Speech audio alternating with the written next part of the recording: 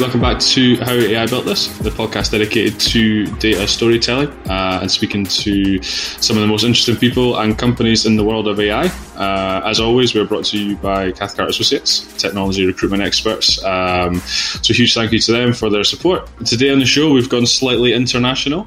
I'm lucky enough to be speaking to Gil Ninve, VP of Product Management at Edgify, an Israeli-based machine learning startup doing something pretty unique and I think unheard of, actually. So welcome to the show, Gil. Thank you for having me. Exciting to be here. You're very welcome. So usually on the show, we start on a bit of a kind of education background and a bit of a whistle-stop tour through your career. We will do that today, but we'll make sure we've got time to cover everything Edgify related because it's very exciting. So going back to the start of your LinkedIn profile anyway, you started your kind of career in tech as a software developer for the Israel Defense Forces, right? Exactly. Here in Israel, we all have like mandatory army service. Usually it's about 3 years. But if you do some special training, then you have to sign on for more years and you do a little bit of like professional army service. So that's my path, 6 years in the Israeli army altogether. I signed on for a special tech placement program called Mamram. That's the brand. It teaches you how to code, write software code, and then you get also a chance to use it as part of your army service. So that was pretty cool. Nice. As a way to get into this world. Yeah, no, it's a very unique way of getting into it. Did you have an interest in software development, kind of coding prior to that, or was it one of the options that just kind of jumped out at you when you were looking at what you were able to do? It was one of the options. I actually had no background. There's a story I like to tell. When I was going to my friend's house, usually like his kid brother would set up the game for me if I wanted to play. It was that remote from PC at the time. But they teach you from scratch. Like they do some screening before to see like your abilities based on your studies in high school or something. They have like a good screening program, I guess, and it builds you up from the bottom, from nothing. They teach you whatever you need to know. It's quite unique. 6 months, they get you from nothing up to a point where you can write code. You do the course for half a year, then you get into a unit. So nice. So I guess it's kind of like I don't know if it's the same in Israel just now, but in the UK, there's been a lot of intensive coding, almost like boot camp style things coming up, and they've actually worked really well. Like they get people with they've got a baseline, like they've passed like an entrance test or something like that, but they're not software developers, and in 6 months they're trained to a really decent level. And so it's like an early version of that. Exactly. That it's like a boot camp, like you said, boot camp. That's what I'm thinking of. Like 6 months, and because it's army service, like they own you. Then like you go from the morning until the evening. Like it's very, very, very intense. One of the reasons I signed up for it because it's pretty known in Israel. Like you hear about Mamram, you say, okay, this is a good program to go to, and you know that it's worth the effort of 6 months, morning to evening, and you get to a pretty decent level. Nice, it's really amazing, actually. And by the way, your instructors are 18, 19 years old as well. Like it's guys and girls who just studied this program like a year ago or something. Like it's a very good program. Yeah. Obviously, there are officers involved and like tech, guidelines involved, but like the actual execution of the program, it's like other soldiers only a year or two older than you. Oh, nice. And it must have been I suppose you wouldn't have known any different, but like looking back at it must have been a pretty like interesting introduction to software development. Because obviously the problems you were then working on are pretty unique, right? It's not like you're working for, I don't know, like any other tech company. Like it's totally unique to the army. Yeah, exactly. Like you get to different units after the course. So my specific unit was far removed from things you do in the civilian world, but you constantly compare. Like you with other friends who go to other units to do stuff more about, I don't know, HR or inventory management, which has some relations to what happens in the civilian industry. So you get a chance to compare. And also, once you finish your army service and you go to the real world, I call it, then you also see the differences about how you approach problems or how, like, there are different trade-offs and balances when choosing what to do, like as projects in the army versus the civilian worlds. Like in the army, money plays a role, but less of a role when you decide to go into a project. Whereas in the civilian world, it's more about, money, gains, profit, etc. Yeah, that makes usually. sense. And then you spent another couple of years in software development after the army, you worked for a company, right? But they help like the ambulance service, is that right? Exactly. There's a Israeli national ambulance service, and I worked there like as a software engineer. And I did that while studying at the university, because you finish these 6 years of your army service, you know, you're professionally adequate to perform work, right? In the software world as a software engineer, yet you don't have like an actual academic degree. So I chose to study business management and East Asian studies. And I actually did this job as sort of like a way to, stay up to date on the tech side of things, get a salary. It was an interesting time. Nice. So you were juggling a lot of plates at the same time. Yeah, exactly. You then kind of changed direction from technical roles into, I don't know, what we would now call more like product focused positions.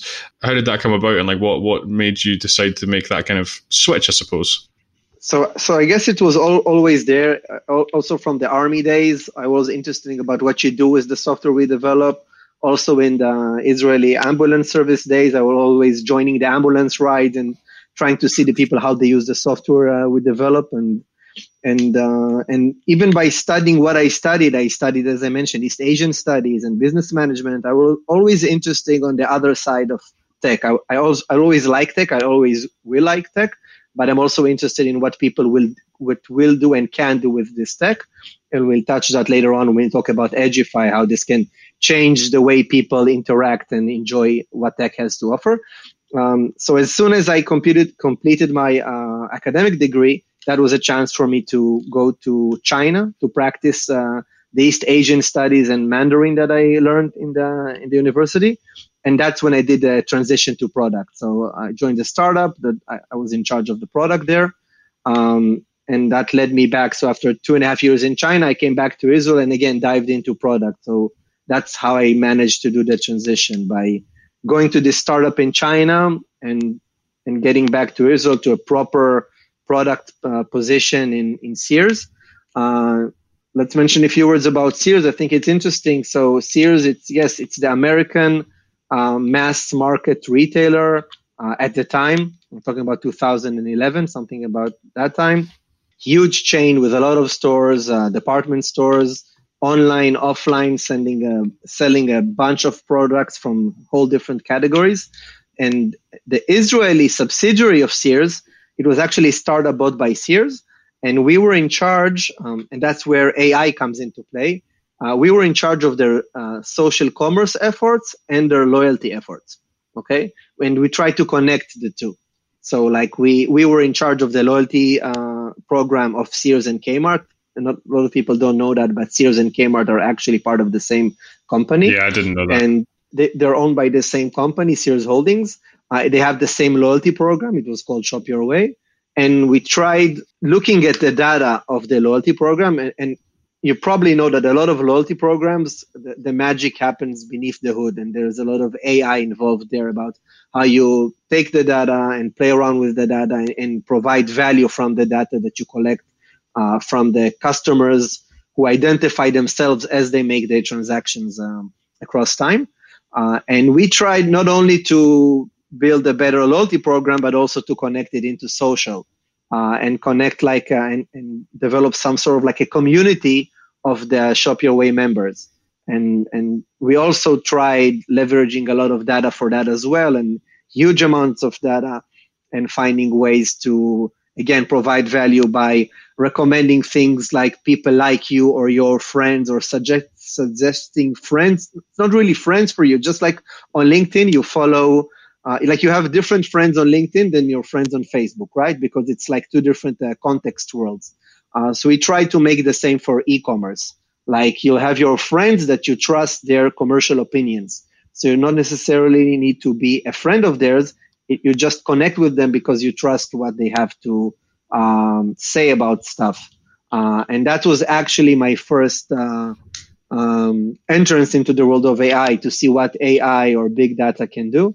And that was pretty amazing. So that's where like the technical background comes in handy. So you do product work for a few years, and you're focused about the user experience and and market fit and things like that. But having the technical background came in handy when you start talking about the tech side of things. Yeah, no, I bet.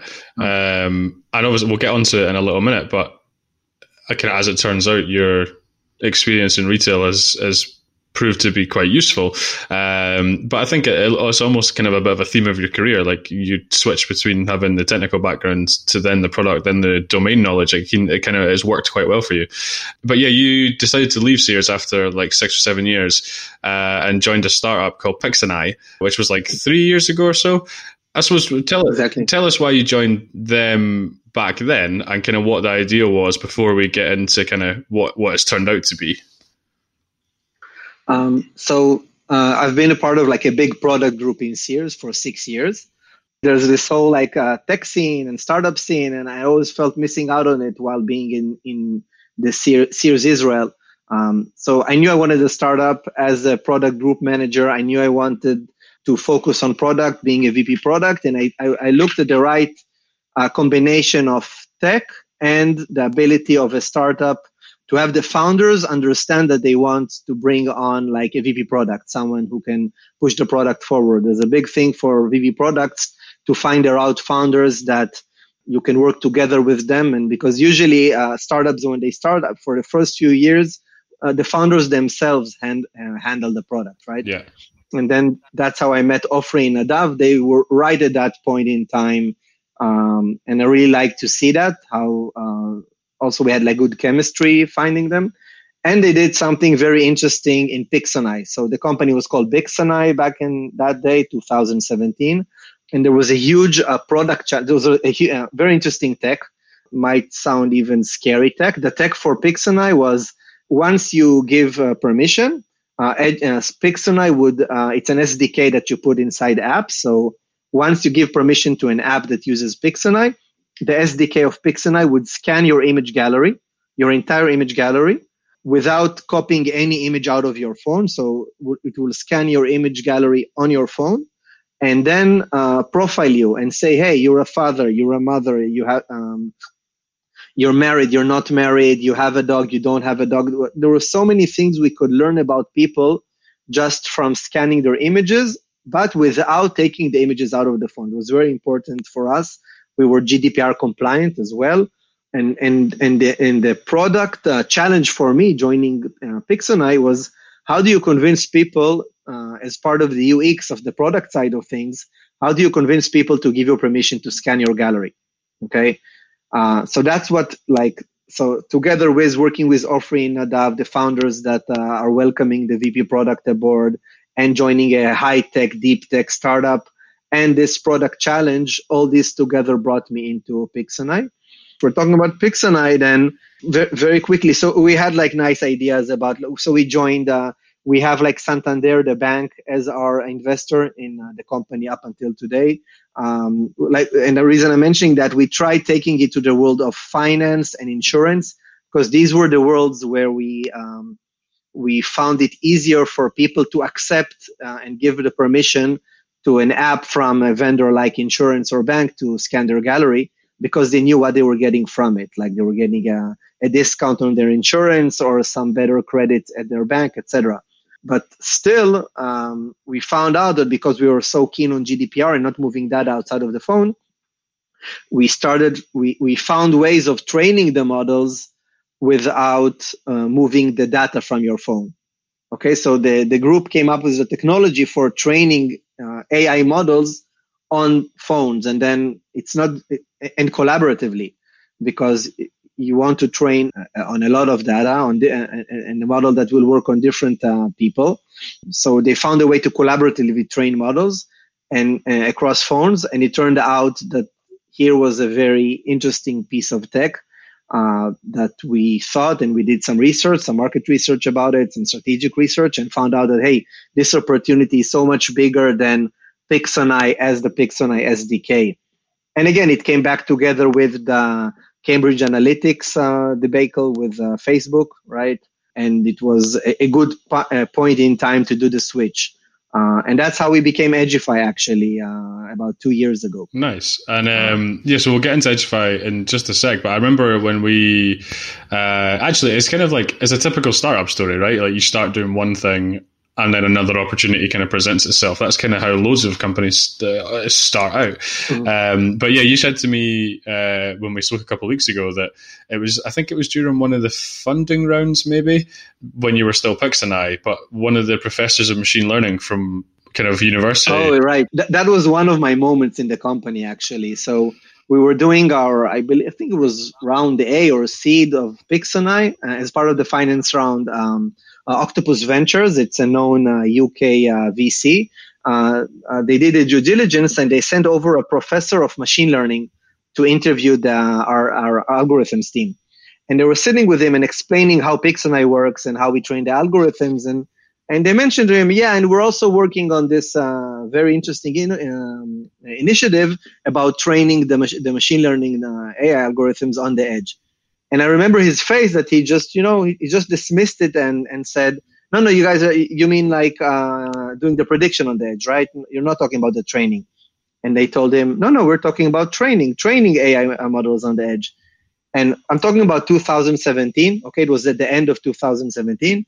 And I remember his face looking at our team, and he looked at them like they're crazy or like they're joking or like they don't know what they're talking about. And I remember that face because it made me stress a little bit. Coming in, I was new to this world of tech, of AI specifically. And then seeing a professor dismiss their idea so fast, it was a bit alarming for me. And then there was like a 30 minutes conversation, how they broke this problem into bits for him and explained how they're going to approach this and solve this step after step.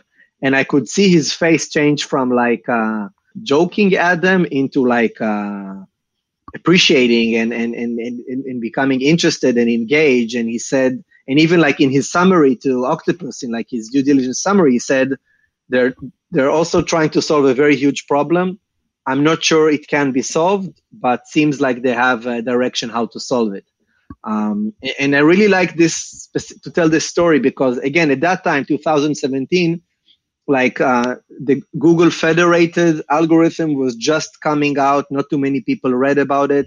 Specifically, that professor didn't hear about it at that point in time, or maybe it was just before that paper came out. So it was a point in time that talking about training on the edge was crazy, just crazy to talk about it. Today, when you talk about it, and we'll talk about it later on, it's still very innovative, and a lot of people don't know about it, and a lot of people still have, it's not that easy to connect to this idea. I think it is a paradigm change, and I love talking about it. But I like talking about that specific point in time when it was still pure crazy to talk about it. And that was a really interesting and exciting meeting to be part of. And seeing his face change from like joking to taking it seriously. Yeah, no. And today, and by the way, today, like there's no doubt that we can do it. We did it. We're showing how it works.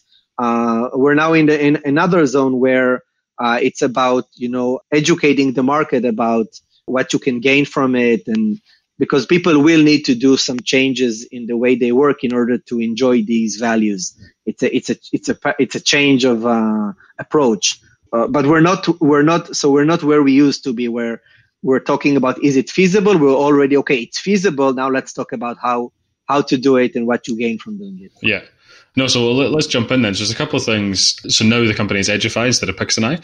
You've had these meetings. You've kind of got it in place, and we'll talk now a little bit about kind of where you're going to implement it. But just to take it back very slightly, in case people are wondering or they're not as technical as some of the people on the show, how do you explain to someone what training on the edge or on an edge device means, or even like an example of what that means, just so people can picture it before we go into how you guys are implementing it? Sure. Let's start by talking about like regular training, like the standard way of training a deep learning model, right? You collect data, right? And usually collect it from the real world. So a lot of people, when they go into the machine learning world, they talk about training on data. There are a lot of data sets out there on the web that you can use to study and train, I don't know, CFAR10 or ImageNet, etc. So, but even these data sets, if you think about it, someone had to go and get and capture those images. So usually, I like to say, even if you can gain access to a data set on the web, the data came from the real world. It came from an edge device somewhere who captured its data. Okay, so I'm talking about standard training on centralized servers. There's data coming from edge devices somewhere. You store it on a server. Then you run training on that data on a server. You get a model that was trained by, iterating over the data in the server. And once you have a model, you deploy it somewhere, whether it is an edge device or another server, that's what you use for prediction or inference. Okay, so when we're talking about training on the edge, like a lot of people, when they say AI on the edge, they're talking about the inference part, the prediction part, that you just run the prediction, you put the model on the edge device, and you use that model on the device for prediction. That's also not that simple, and there are a lot of challenges there as well. We do training on the edge. Now, what does that mean? We know that data is collected on the edge, and we tell companies, listen, when you collect data, when you generate data on your edge devices, let's say a self-checkout, let's talk about retail because that's like our number one use case. Let's talk about self-checkouts, and you want a model, let's say, to identify fruits and vegetables. Okay, you have a self-checkout, let's say you have a camera on your self-checkout, and you want your customers, when they place a banana, we don't want customers to go into the menu and choose a banana. We want the camera to see the banana and tell them, hey, you just placed the banana on the scales and you can weigh it. Okay, so it makes the self-checkout process much faster and easier with less stress. So if you want a model like this, you will collect images of bananas on a scale, right? Because if you just go to the web and find images of bananas, it might help you, but it wouldn't be as accurate as possible. You want the data to be as close to the real world situation where you're going to run your inference or prediction, right? So if you want the best model to identify apples and bananas on self-checkouts, the best thing for you will be to capture a lot of images of bananas and apples on self-checkout with the right position and angle and lighting and everything. And once you have those sets of images, the standard way to do it is copy all those images to a central server and go through the process I mentioned earlier, right? With Edgify, what we enable is, hey, don't copy the data. Okay, you have a bunch of images on each self-checkout, images of bananas and apples, and you have the samples. You also have what we call the ground truth or the labels, right? Like when people took pictures of those bananas and apples as part of their self-checkout process, they also confirmed or chose what they put on the scales. So we have what we need on the edge devices, right? Let's say we have a network of 100 self-checkouts, and each one has about 1,000 images of apples and bananas. And each image, we know what's an image of an apple and what's an image of a banana. What Edgify enables is each device will run the training process on the data that it has on its own device. And we have a component we call the Edgify Collaborator, okay, which just enables that the collaboration between the devices to produce a global model based on the each unique device model that was trained on each device. Okay, now, and we enable not only that, we also enable hierarchies. So let's say you have a store, in each store you have 10 devices. We have an in-store collaborator, okay, which collaborates between those 10 devices in that store. And it enables that store to produce, let's say, one model based on the 10 devices. And again, none of the images left each of the devices. Our collaborator enables to do the aggregation of the models just based on the deltas and the learnings of the model. And then we have also a cross-site collaborator. So I'm complicating my example as we go along. I talked about 100 self-checkouts. So let's say it's like 10 self-checkouts in each store, and we have 10 stores. So that's the topology of that network.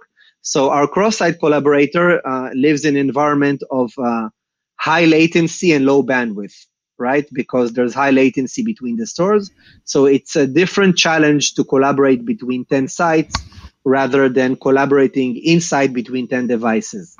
I hope I'm not overcomplicating. I will be happy to elaborate. No, that makes sense. And I was going to go into the fact that, yeah, the retail seems to be the first kind of obvious use case. And obviously, that's where your background is as well. It wasn't that obvious at all. Like when we were in the mobile world and identifying this technology is interesting, the key part here, like the key value that we bring is that you don't need to copy the images.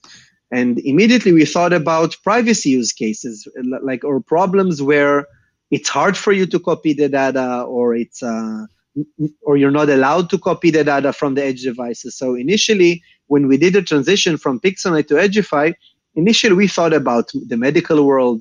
We thought about maybe autonomous cars. So that was our first thoughts, and we had a lot of very interesting conversation with data science teams from a lot of industries, manufacturing, smart homes. Turns out that retail sort of like pulled us in, okay?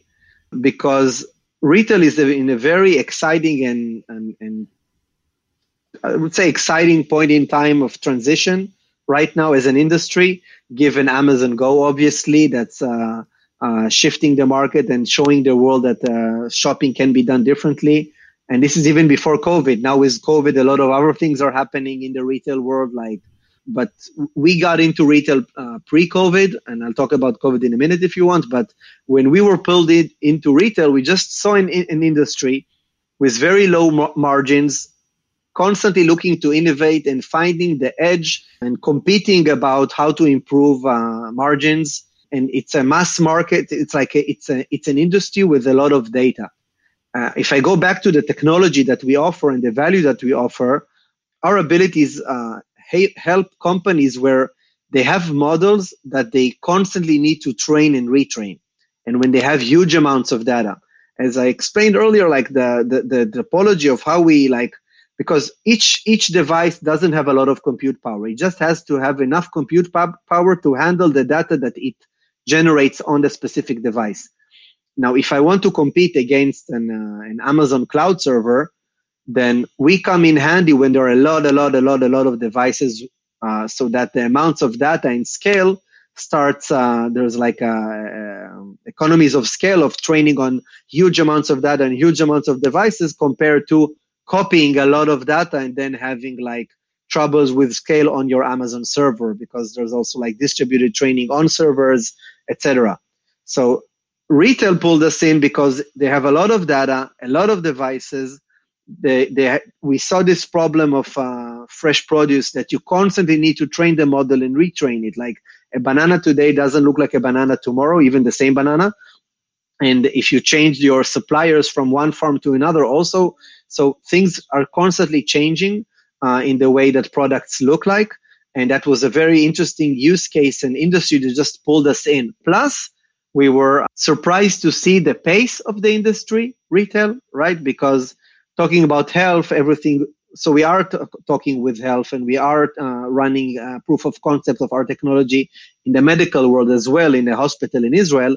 Yet the pace it's moving and the regulations and everything and legal, everything moves slowly for us, at least in the medical world. And the retail just pulled us in, saw a lot of excitement. We're talking about something that helps self-checkout.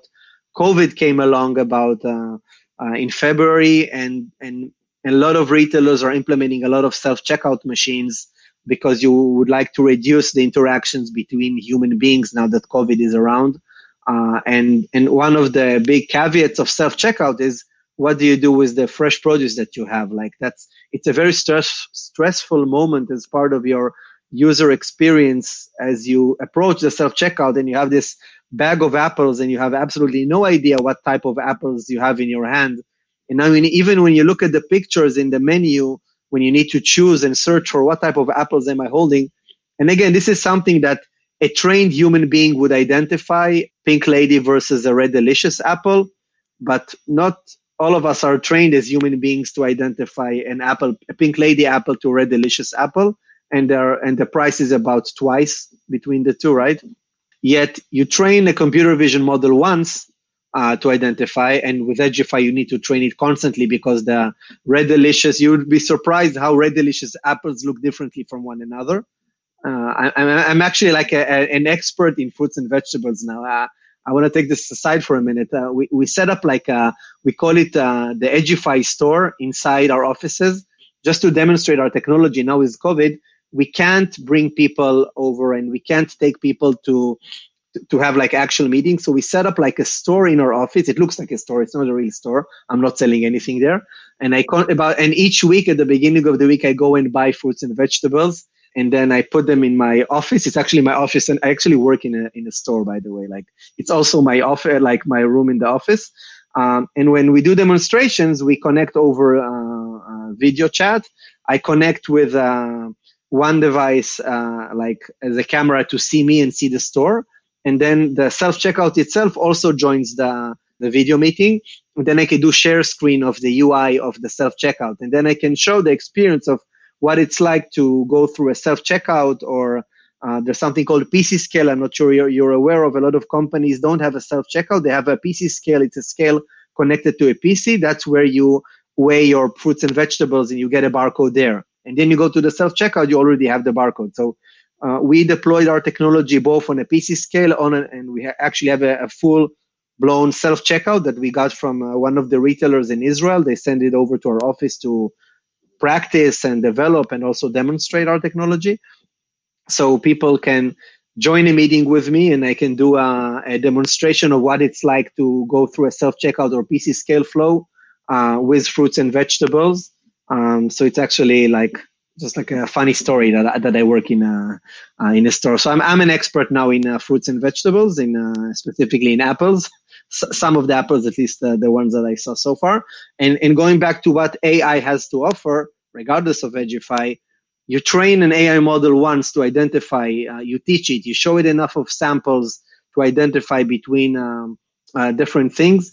And the rule of thumb that we tell our prospects, if you're able to train a human being to do something with enough data, accurate data, you'll be able to train an AI model to do the same.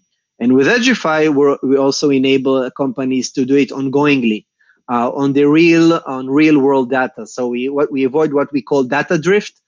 And this happens a lot, specifically in the use case that I mentioned of identifying fruits and vegetables. You can solve it without Edgify at least once, right? You copy all your data, you put it on your server, and you have a model that identifies fruits and vegetables. Yet, if the data starts changing, and if lighting conditions change in the store, if you change vendors, there will be a data drift, and it will not work again for you. So you'll need to go through this whole process again and again, constantly copying data from your real-world edge points to your server and retrain models and move around a lot of huge amounts of data and huge amounts of and a lot of models. With Edgify, we do it on the edge, collaboratively and ongoingly. And you just leverage your idle compute capabilities of your existing edge devices. Yeah. No, it's really cool. And it's such a good example of like a problem that companies maybe didn't even know they had, but once you had to kind of show them it, they're like, oh, yeah, that makes sense. I can't remember what we covered on this before, so correct me if I'm wrong, but part of your technology is kind of eradicating the need for a huge amount of like reliance on the cloud, right? So does that save your customers a lot of money? Yes, definitely. So, and again, I'm going back to this example because it's most simple to explain. If you wanted to do training the models, like I mentioned earlier, like in the standard way, you need to constantly copy data to servers, host that data, and then let's say once a week or every day. By the way, we recommend we train our models every night. Like every night at the end of the shift at the supermarket, the devices run, train the models, and you come in next morning, you have a fresh model ready for you. If you want to do the same in the standard way of doing things, then each day you need to copy all your data from all your devices, or you need to do some tricks, right? You need to start filtering out data from the devices and then sending only a bit of the data. But whatever you send, you need to have a server in the cloud or your data center to host all this data. And you need to have a strong enough server every day to run on all this data. Now, if we're talking about the retail use case, that's what we love about retail. There are a lot of chains in Europe with thousands of stores, and then like tens of thousands or hundreds of thousands of devices. If you want to do it the regular way, the centralized way, there's a lot of server costs that you need, be it at the data center or the cloud. And with Edgify, you don't need that, right? You leverage your spare capacity, like your idle compute power that you have on the edge. Storage doesn't seem to be an issue as well. Like each device has enough storage to hold on for the images for as long as we need it, because once we train, we can delete data from the devices. We only keep a limited amount of data on each device after we run a few iterations on it. So yes, it reduces a lot of cost for data transfer and storage, and most importantly, compute. Compute for people listening to this podcast obviously know that the compute power and cost of compute for running deep learning models each day, it's something to be reckoned with, right? Yeah. Something to be taken notice. No, 100%. And I suppose kind of last thing on the application of it, and then we'll go into a little bit more kind of more general stuff about the company. But one of the things you mentioned earlier, and is probably worth noting, you mentioned that I think data scientists more than anyone will have to have a kind of change in their mindset to kind of like understand what you guys are trying to do, or even just kind of like implement what you guys are trying to do. So have you found that a challenge when you've been hiring people, or even just explaining it to machine learning professionals? So it requires a change in approach, and it is a challenge for us when we come and speak with like teams working on problems. Data scientists love their data. They want to have their data close to them. They want to be able to touch the data, see the data. And you can't do like huge research without having access to your data. We get that. But we come in, we need to find, our challenge is to find the teams once they have their first version of a model ready, and now they need to do the continuous part, right? To continuously train the data. Yet still, it's a bit of a challenge to explain to data scientist team that, hey, you can let go a little bit. Like you have your data that you trained your first version. Now we can help you continuously training on data that you will never see. Okay, like we will have some features in the industry that allow to pull specific data for debugging, right? But if you're talking about the medical world where privacy is king, what they do today, so we talked with a lot of teams, a lot of data scientist team from different industries. And in the medical world, what they might do, they would go with a server, let's say a company that develops AI models for the medical would go to a medical facility, put the server there, train the model there inside the facility, so they're not moving data outside of the facility. Once they have a model in their hand, they'll go out with the model to another medical facility and start training from that point on the other data that they will gain on the second facility. So they do understand, but it is a challenge because you're finding teams that already have certain sets and challenges and they have a way of doing things. And we're trying to show them a way to do it without full access to their data and unleashing the power of training on endless data. That's also something that I think there's a change in the world of AI as well. Like as there's adoption to AI and there are more use cases of AI, then there are more use cases where the data is limitless or huge. Even just for us, for our research, when we needed to find data to test a lot of the things that we are researching, we needed to develop our own data sets. Because even if you talk about like known data sets like ImageNet, from our standpoint, that's not a huge data set, right? It's in a lot of retailers, that's the amount of data created in a day in a subset of their stores. So there is a change in approach. There is a challenge there for us, but people who get it or see the value or need this ongoing capability, and as there's more adoption of AI in the world and there are more use cases coming along where the part about like huge data sets come in handy, that's where the adoption takes place of the Edgify technology. And I think, I'm going back to our specific use case, models for identifying fruits and vegetables. Companies in retail have been talking about it for more than 10 years, okay?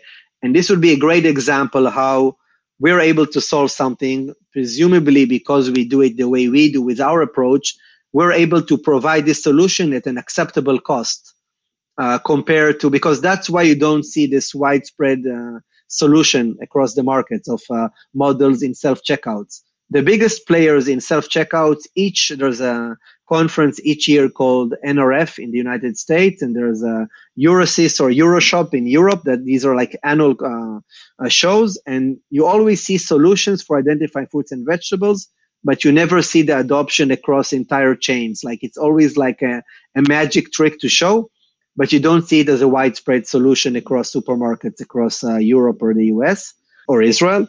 And we said our hypothesis is that we will solve it because we are solving it, and we are offering it an acceptable price. So we hope to see the retail industry adopt our solution and show the world that when we will have this use case and case study to show that, hey, because we brought this solution and this approach, we managed to solve something at an acceptable price that others didn't solve.